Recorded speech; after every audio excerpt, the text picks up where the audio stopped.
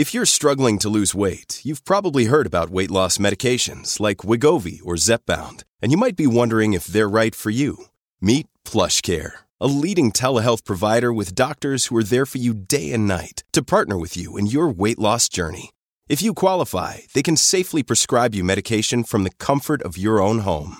To get started, visit plushcare.com/weight-loss. That's plushcare.com/weight-loss. plushcare.com/weight-loss. The bigger picture.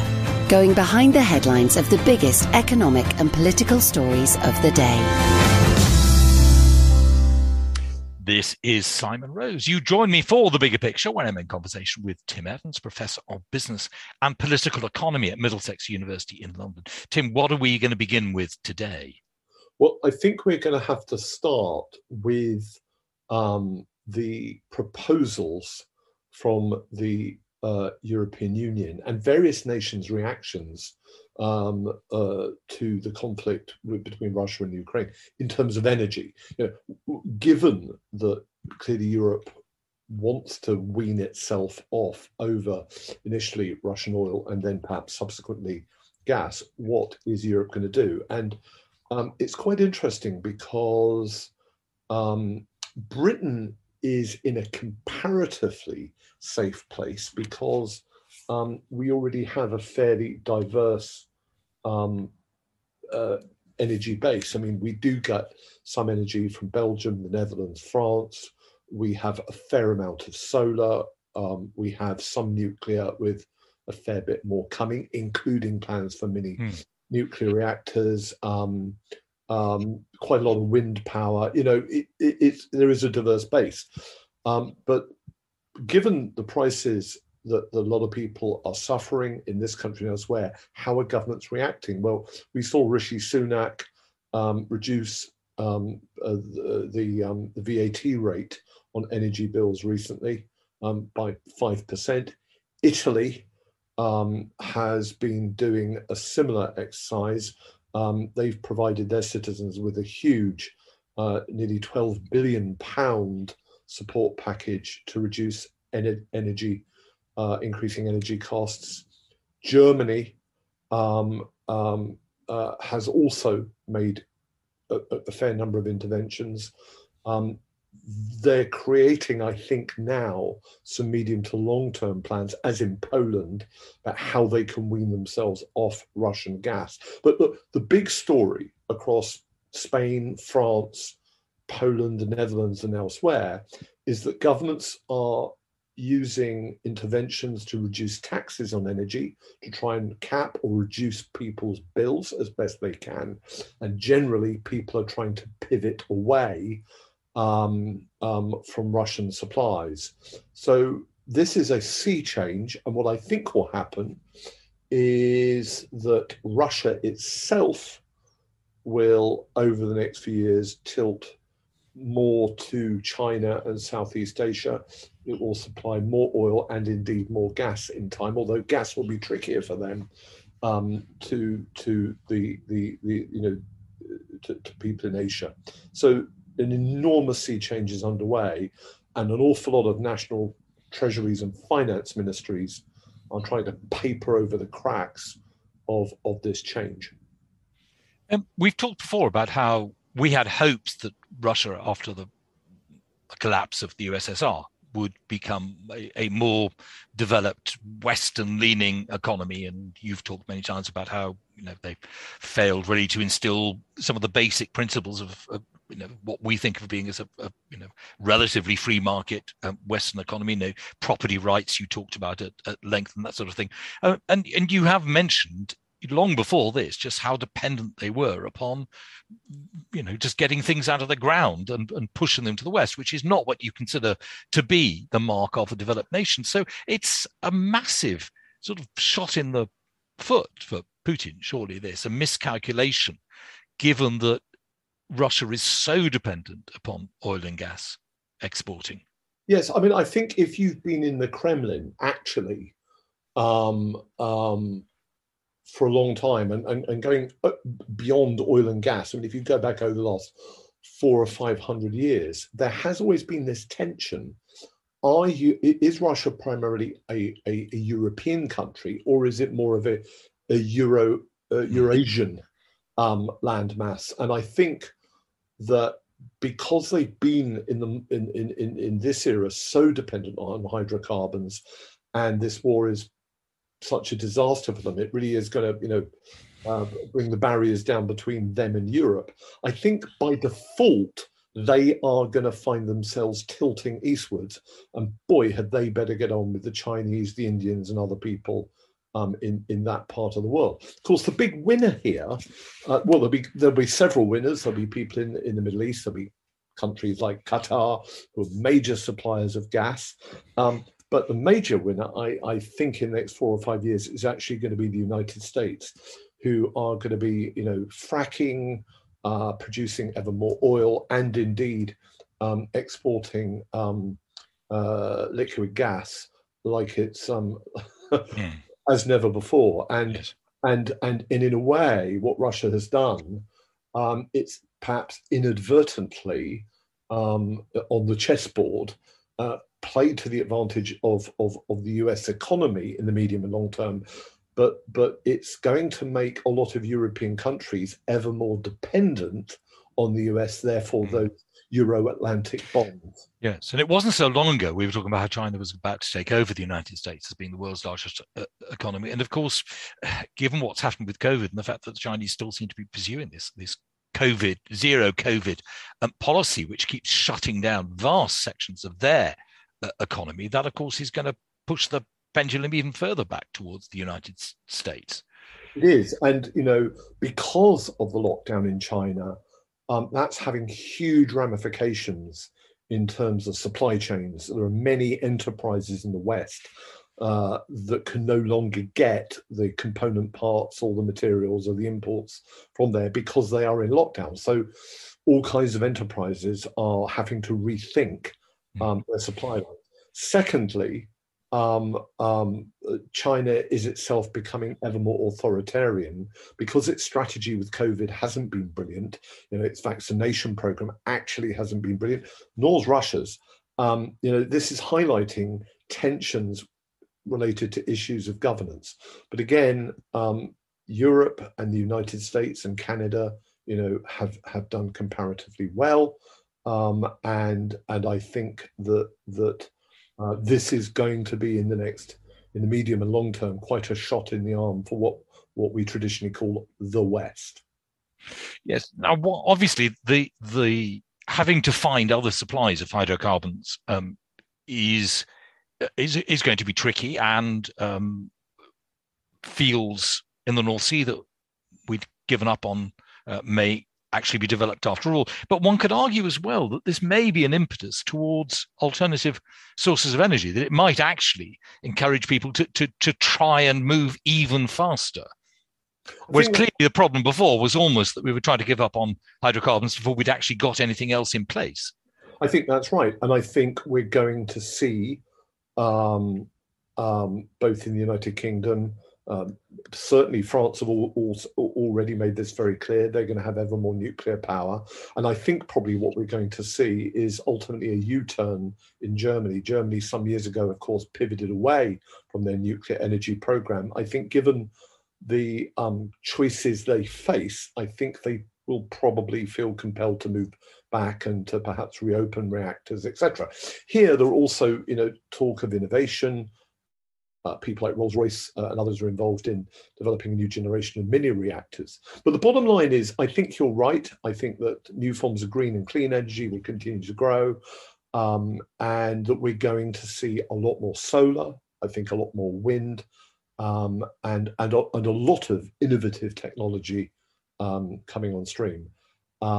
So, I think over the next 30 or 40 years, we're going to see the West really significantly pivot away from the hydrocarbon economy. And that's significant because, of course, traditionally, the providers of these hydrocarbon sources have been from perhaps the less stable parts of the world. So this is not just a matter of energy, but it also is a matter of security. True, though, of course, as we've discussed in the past, China has for many years been getting hold of the source of many of the rare metals and minerals that are needed for a greener world. So it's not quite as simple as that, of course, is it? Well, you're absolutely right. But I mean, who knew 5 or 10 years ago that there were all kinds of resources, for example, in places like Cornwall? Oh, yes, I thought you might say that. Yes. You know, I mean, and the key point. But they are looking for lithium there, aren't they? Exactly. And the key point here is that these things are, you know, not always as predictable as some may like to persuade you. You know, there is exploration. Oil companies, energy companies spend a fortune on exploration, and the reason they do is because we don't know where all these, you know, things are, and so. Yet another reason for thinking that a windfall tax on profits might not be the most sensible idea, particularly given that they made massive losses during lockdown. Yeah, I mean, for example, Simon, I remember a lot of people in the noughties talking about energy and a coming hyperinflation because, you know, things are very difficult. Then magically, the United States and the technologists got involved in the world of fracking.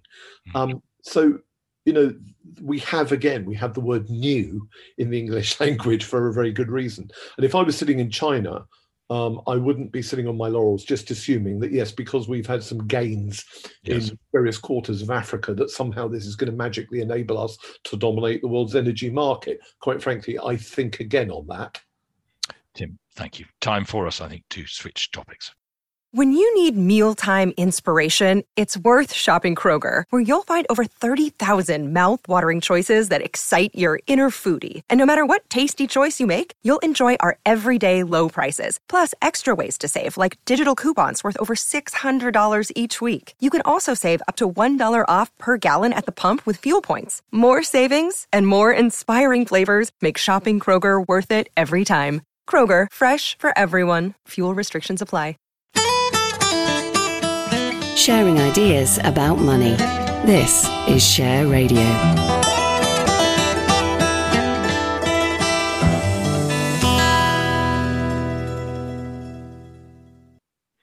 This is Simon Rose. I'm in conversation for The Bigger Picture on Share Radio with Professor Tim Evans of Middlesex University. Tim, what's our second topic, please?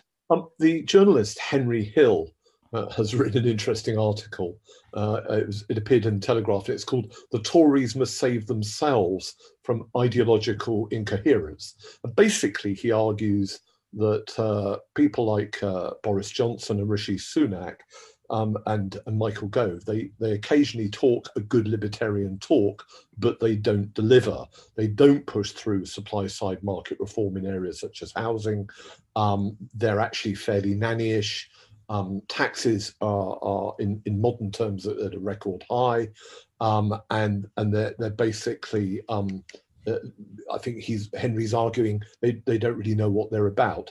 Now, that's all well and true if you believe that British conservatism is about principle and ideology, and certainly there are many people who do believe that, mainly because they hark back to the days or the coherence of Thatcherism, rather like many people in the Labour Party hark back to the days of Clement Attlee and the coherence and the principled agenda of Clement Attlee. However, there is, of course, an older school of thinking that actually one of the beauties of British conservatism is that it isn't necessarily based on stringent principle or ideology. If anything, it's a sort of shape-shifting belief system that tries to meld whatever is perceived to be the best of the past with whatever is perceived to be right for the future. And it's that dollop of pragmatism that provides it with the elbow room and its ability to find electoral fortune, because wherever basically the middling sort go in Britain, be they the upwardly mobile working class or the vast expanse of the middle class or the dregs of the upper class, wherever they're all at, the Tory party will go. So for me, I think Henry's article is interesting, but the real question is, should British conservatism be ideological and principled, or should it remain shape-shifting and pragmatic? And that, I think, is a very interesting and very difficult debate to answer. Yes, it's intriguing, I must say. I mean, he talks about Boris Johnson and his libertarian stance. I mean, if you were used to reading Boris Johnson's articles in the years before he became mayor and prime minister, I mean, it was always with a libertarian slant. But you can't quite imagine that Boris Johnson being keen on things like calorie counting on menus or some of the other things that the government actually seems very keen on. Yeah, I mean, we've discussed before, haven't we, that often people go into politics, be it local government, or they become a candidate, or indeed they go into politics through business or journalism. And when they're young, they have the luxury of expressing their principles and their philosophical views. However, when they're on duty doing the job in the cabinet, or dare I say, a prime minister, well, their experience, I think, is they're rather more like corks bobbing on the tide of history. And whatever Boris Johnson's principles are or are not, I'm not sure he expected to be presiding when he won the election in 2019. He was expecting a few months later for there to be a pandemic, or indeed more recently, the conflict between Russia and Ukraine. And did he really expect or even think about the sort of levels of inflation that we're starting to experience now? Did he think of that a year ago when he was focused on the pandemic? I'm not sure. So I think that when you are prime minister, your job description is that you're ultimately the minister in charge of everything. If a bus is late in Bradford, or someone is on a waiting list in Plymouth or wherever, you can have questions in the House about it, and it's sort of your fault. That is that those pressures combine, I think, to make most prime ministers deviate from their youthful principles and their youthful wishes. So, but when you're dealing with Russia, or when you're dealing with COVID, or when you're dealing with inflation, and you're trying to get growth going here, and then you've got the reverse question. Do you in fact need, for good reason, to be a little bit more ideological and get back to your base and push through those supply side reforms and I don't know, open up more market opportunities in housing for people to get in the ladder? So the question remains, and it's a question I'm not going to answer because no one's been able to answer it. Edmund Burke really couldn't answer it. Arthur Balfour, before Balfour, Disraeli, they've all dealt with this conundrum. It's the balance, isn't it, between principle and pragmatism. That's always the challenge for conservatives, I think. Tim, thank you very much indeed. Time for our third topic. Sharing ideas about money. This is Share Radio.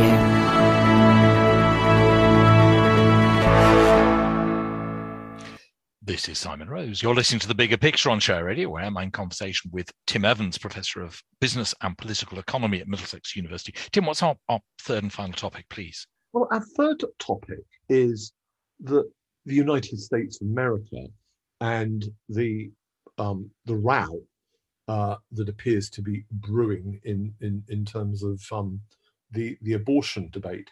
And for me, it's fascinating because this is a debate that just tends not to exist in the United Kingdom.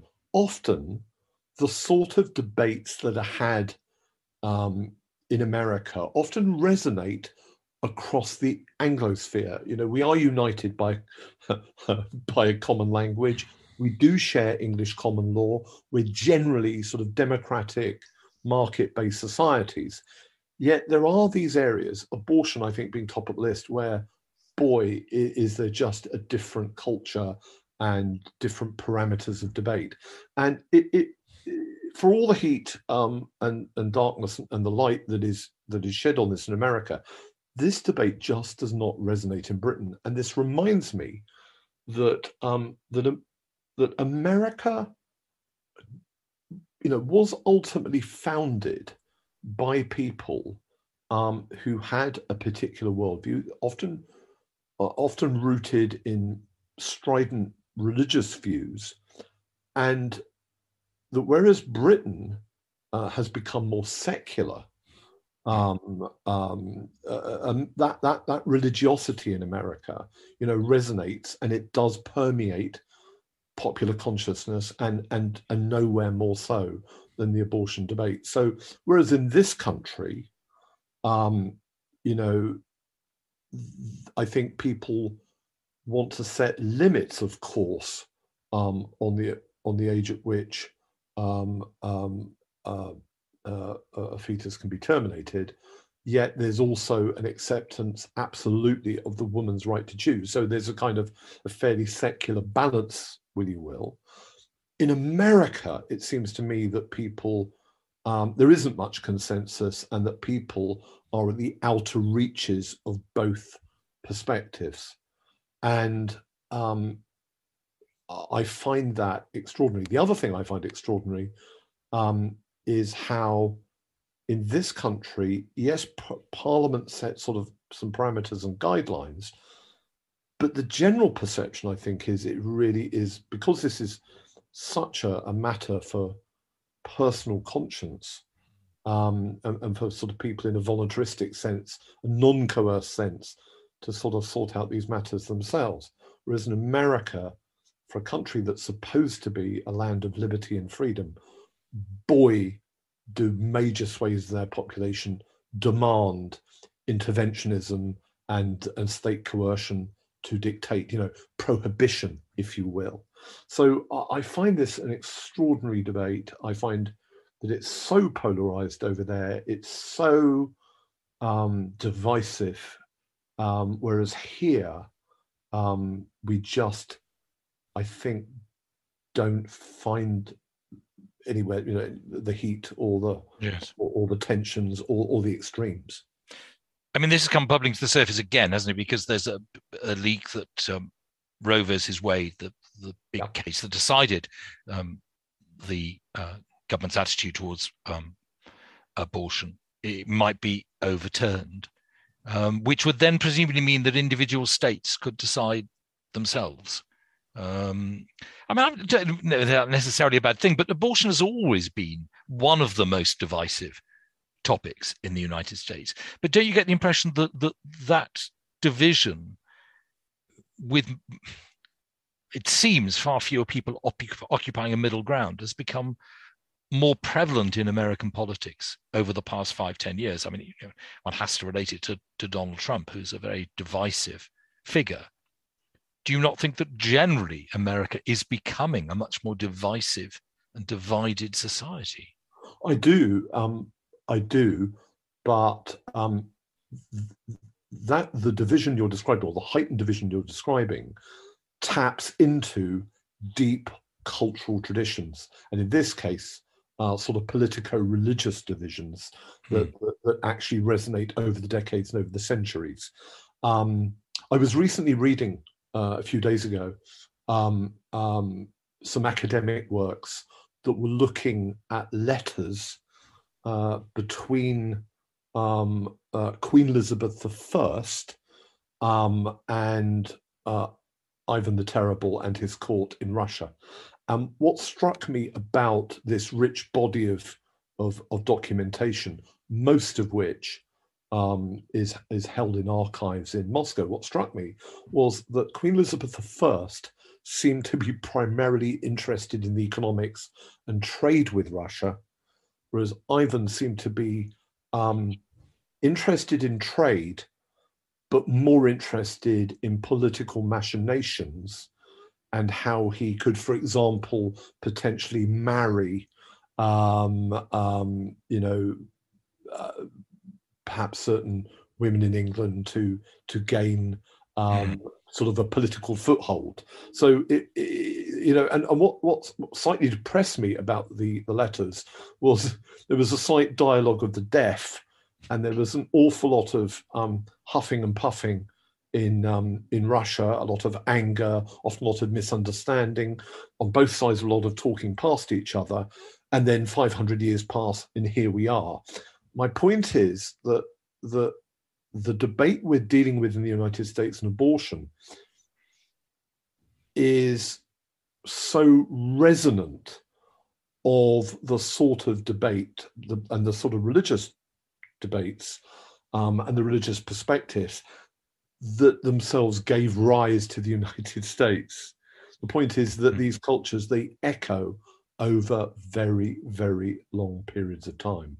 And yes, America has always had these very robust views on abortion, whereas it's something that for a long time here just has not resonated. That's not to say there are not people in Britain with particularly strong or strident views, but they've never become a sort of defining and significant topic in public debate. British people tend to talk about, healthcare or defence or welfare or transport. Or the weather. Yes. But in America, abortion has long been, I think, a totemic topic of debate. Tim, thank you very much indeed. That's Tim Evans, who's Professor of Business and Political Economy at Middlesex University. Tim, I hope will be with me again in a fortnight's time. That's it for this edition of The Bigger Picture. The Bigger Picture, going behind the headlines of the biggest economic and political stories of the day.